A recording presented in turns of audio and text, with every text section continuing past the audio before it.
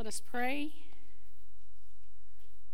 Come, Holy Spirit, and fill the hearts of your faithful and kindle within us the fire of your love, and may my words and our hearts together glorify you, O God, our rock and our Redeemer. Amen. I grew up in a little town called El Campo, just southwest of Houston. My dad, Papa Hutt, graduated from Texas A&M University, which was quite a bit further north from where I grew up. He wasn't a particularly exuberant Aggie. You know, he didn't talk about it a lot, but he did teach us all the songs and all the yells and instilled in us a love for Maroon.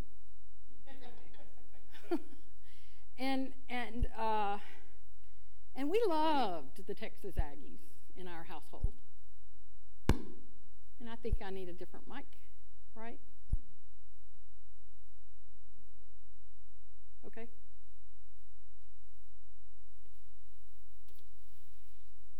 Turn this one off. So, as we got older, we realized that sometimes being a Texas Aggie was not so great.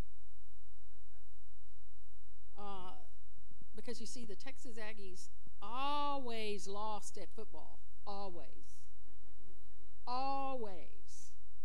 So after suffering the slings and arrows of being made fun of for being a Texas Aggie, I quickly learned that when the Aggies did win, I just needed to keep my mouth shut.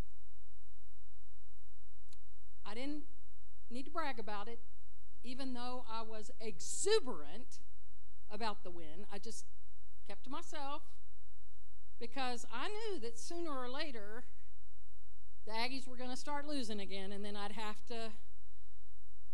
know my fortunes had changed. And even today, I still don't brag a lot, except maybe to Stephanie when the Aggies win. Because it will always come back to bite you, is all I have to say. Odd as it may seem, I think today's gospel lesson has something to teach us about pride and humility. Or maybe a better word for that is hubris and humility. But it's probably not what you think. The reading for today begins with the words, Jesus told a parable.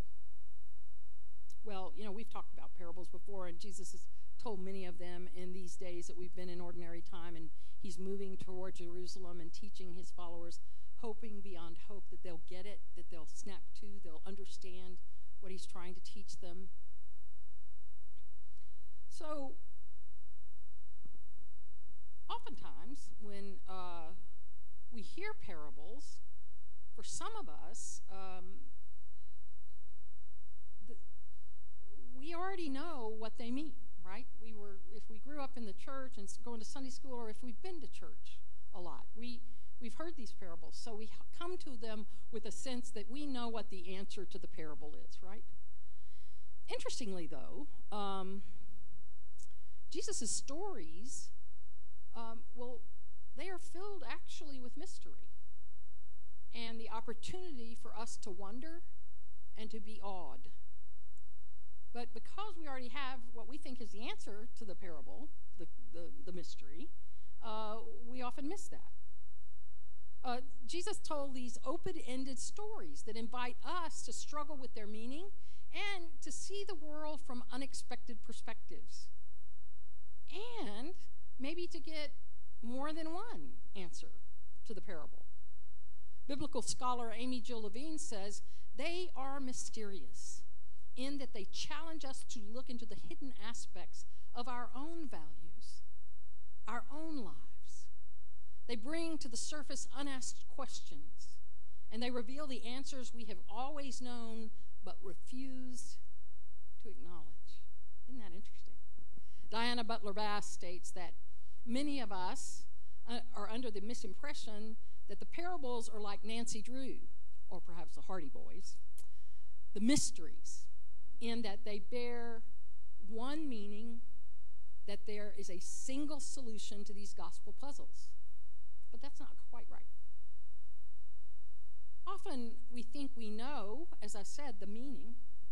And so if we are Christians, the parables seem to us to have a secret knowledge that remains consistent or persistent. The persistent widow is always about faithfulness in prayer, right? We heard that last week. The parables about Pharisees are always about hypocrites. And when the rich are condemned, it is always a metaphor. We make it a metaphor to get ourselves off the hook, right? Even the writer of Luke gets into this action. Because for almost every parable in Luke, the writer prefaces the story with what the writer wants you to draw as a conclusion. And then tells the parable as Jesus may have taught it, and then follows the parable with an explanation of what it meant, okay? In almost all of Luke's parables, that's what we get. So we already are primed to see this in a particular way. But what if that's not the case? What if the story, the parable, is really intended to be open-ended? We already know that the word parable has a meaning to come alongside. It means that the parable comes alongside us where we are. Jesus comes alongside us where we are. But this word parable also has a meaning that is to throw down or to throw away. Meaning, I think, that we are to throw away our preconceived notions about the meaning of the story and just let it open up so we discover what is there. Oh, and by the way, what does the parable have to do with us today? Well, you can bet we know, even if we don't want to know. It has everything to do with us. Professor David Lose is keen to explain the situation of the parable as it plays out today. He rightly points out that we are just days away from an election that is more negative than any of us can recall. We are being barraged remorselessly by attack ads. And of course, the ads give us little idea, if any, what the candidates actually believe or want to enact or want to do, how they want to make the world different. Many are filled with untruths, misrepresenting the words or beliefs of their opponents on both sides of the political aisle, on all the sides of the political aisle. It is becoming more and more a reality that after months of slashing each other, those who are elected will not be able to come to the table together to work for the common good. They will not be able to do it. Whoever wins in such a vitriolic context as we are in right now has already lost the larger and more important campaign for a better state, a better nation, and a better world.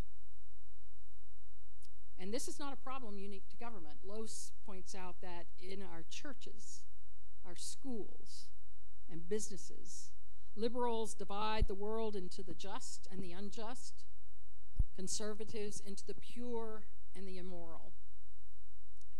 So how are we to go forward with all of this? I mean, we individually aren't exempt from this. We divide people into categories, neat categories. We demand to be right rather than reach out to those with whom we disagree. We right at all cost, right? I read about a group of people this week that really, it stunned me. They're going into neighborhoods that hold different political views than they hold. And they are looking at who lives where. And they're seeking to engage them in conversation on the topic of a woman's right to choose. You can imagine they have some doors slammed in their faces, but more often they are engaging people in conversation, and they're not telling people what's right and what's wrong. They're listening. They're listening to what people have to say. they're hearing their hurt and their grief and their fear. And if they can, and if it works, they share some information. But they don't judge, and they don't try to win arguments. I find that fascinating. It's called deep canvassing. To listen carefully to what people have to say. All too often, it would seem our moral geography is no less rigid than that of the Pharisee, right? But perhaps this is the point of the parable.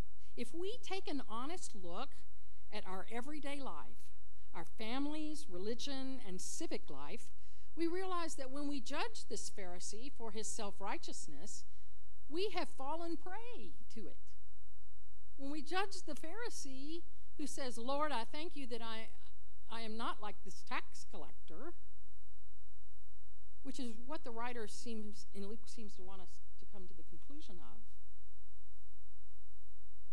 of, that we are in the midst of that ourselves. I mean, we fall into that trap. And listen to how Luke starts the reading for today. Jesus also told this parable to some who trusted in themselves that they were righteous and regarded others with contempt. Luke is already setting it up for us to believe that all those who are there are feeling pretty righteous about their lives, not just this Pharisee. And I want to remind you about the Pharisee. The Pharisee was faithful. Went to synagogue, fulfilled the role as a leader of the church, said, I give a tenth of everything I earn. I give away a tenth of everything I earn. I pray. I fast. This is not a bad person. In fact, many of us would fall into this category, right? That we're faithful. We come to church. We pray. We give to the church and to other organizations that need our support. We do, I don't know about the fasting part, but I do know that we do a lot of this, right?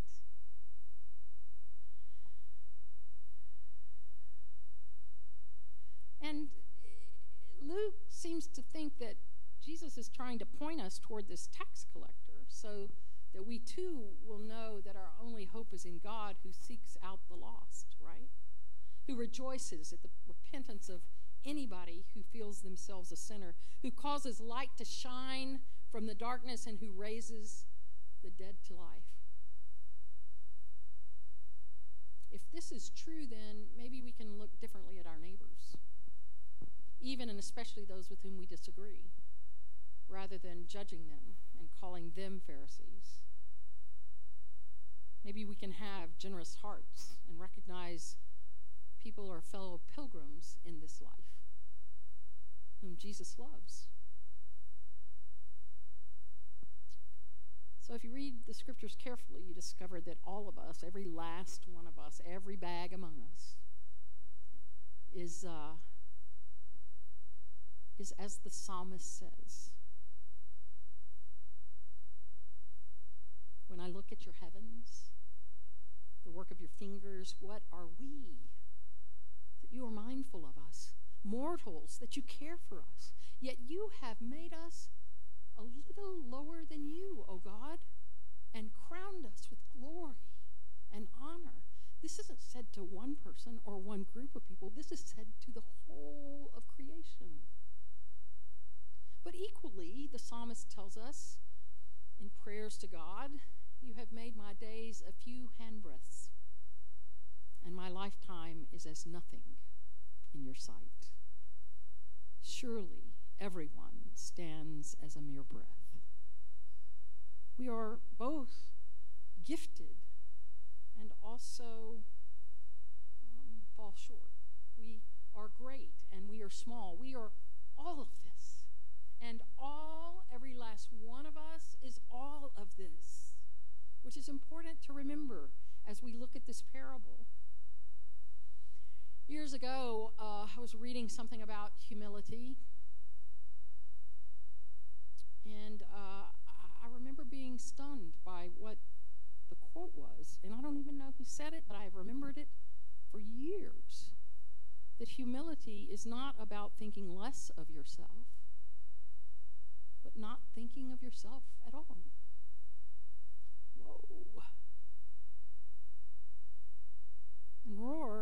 Richard Rohr, Father Richard Rohr, tells us that the only way to humility is through honesty with oneself and before God. And sometimes the mirror gets held up to us in ways we don't expect. That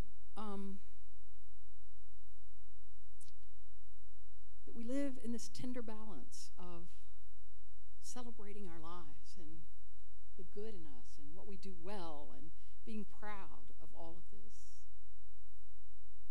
And then the tension of what does it really mean to be a person of humility?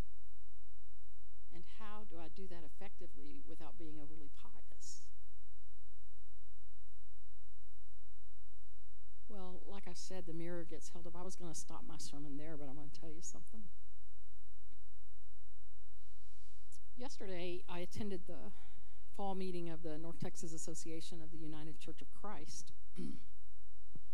I'm chair of what's called the Committee on Ministry, and we screen people who are seeking to be considered for authorization for ministry. So somebody may want to be ordained, or they may want to be a licensed minister, or they might want to be a commissioned minister. And we interview and talk with all those people and review their resumes and read their papers that they write to come to this point. So yesterday we had 2 stellar candidates for ordination. They were very different from each other, and yet they were both amazing.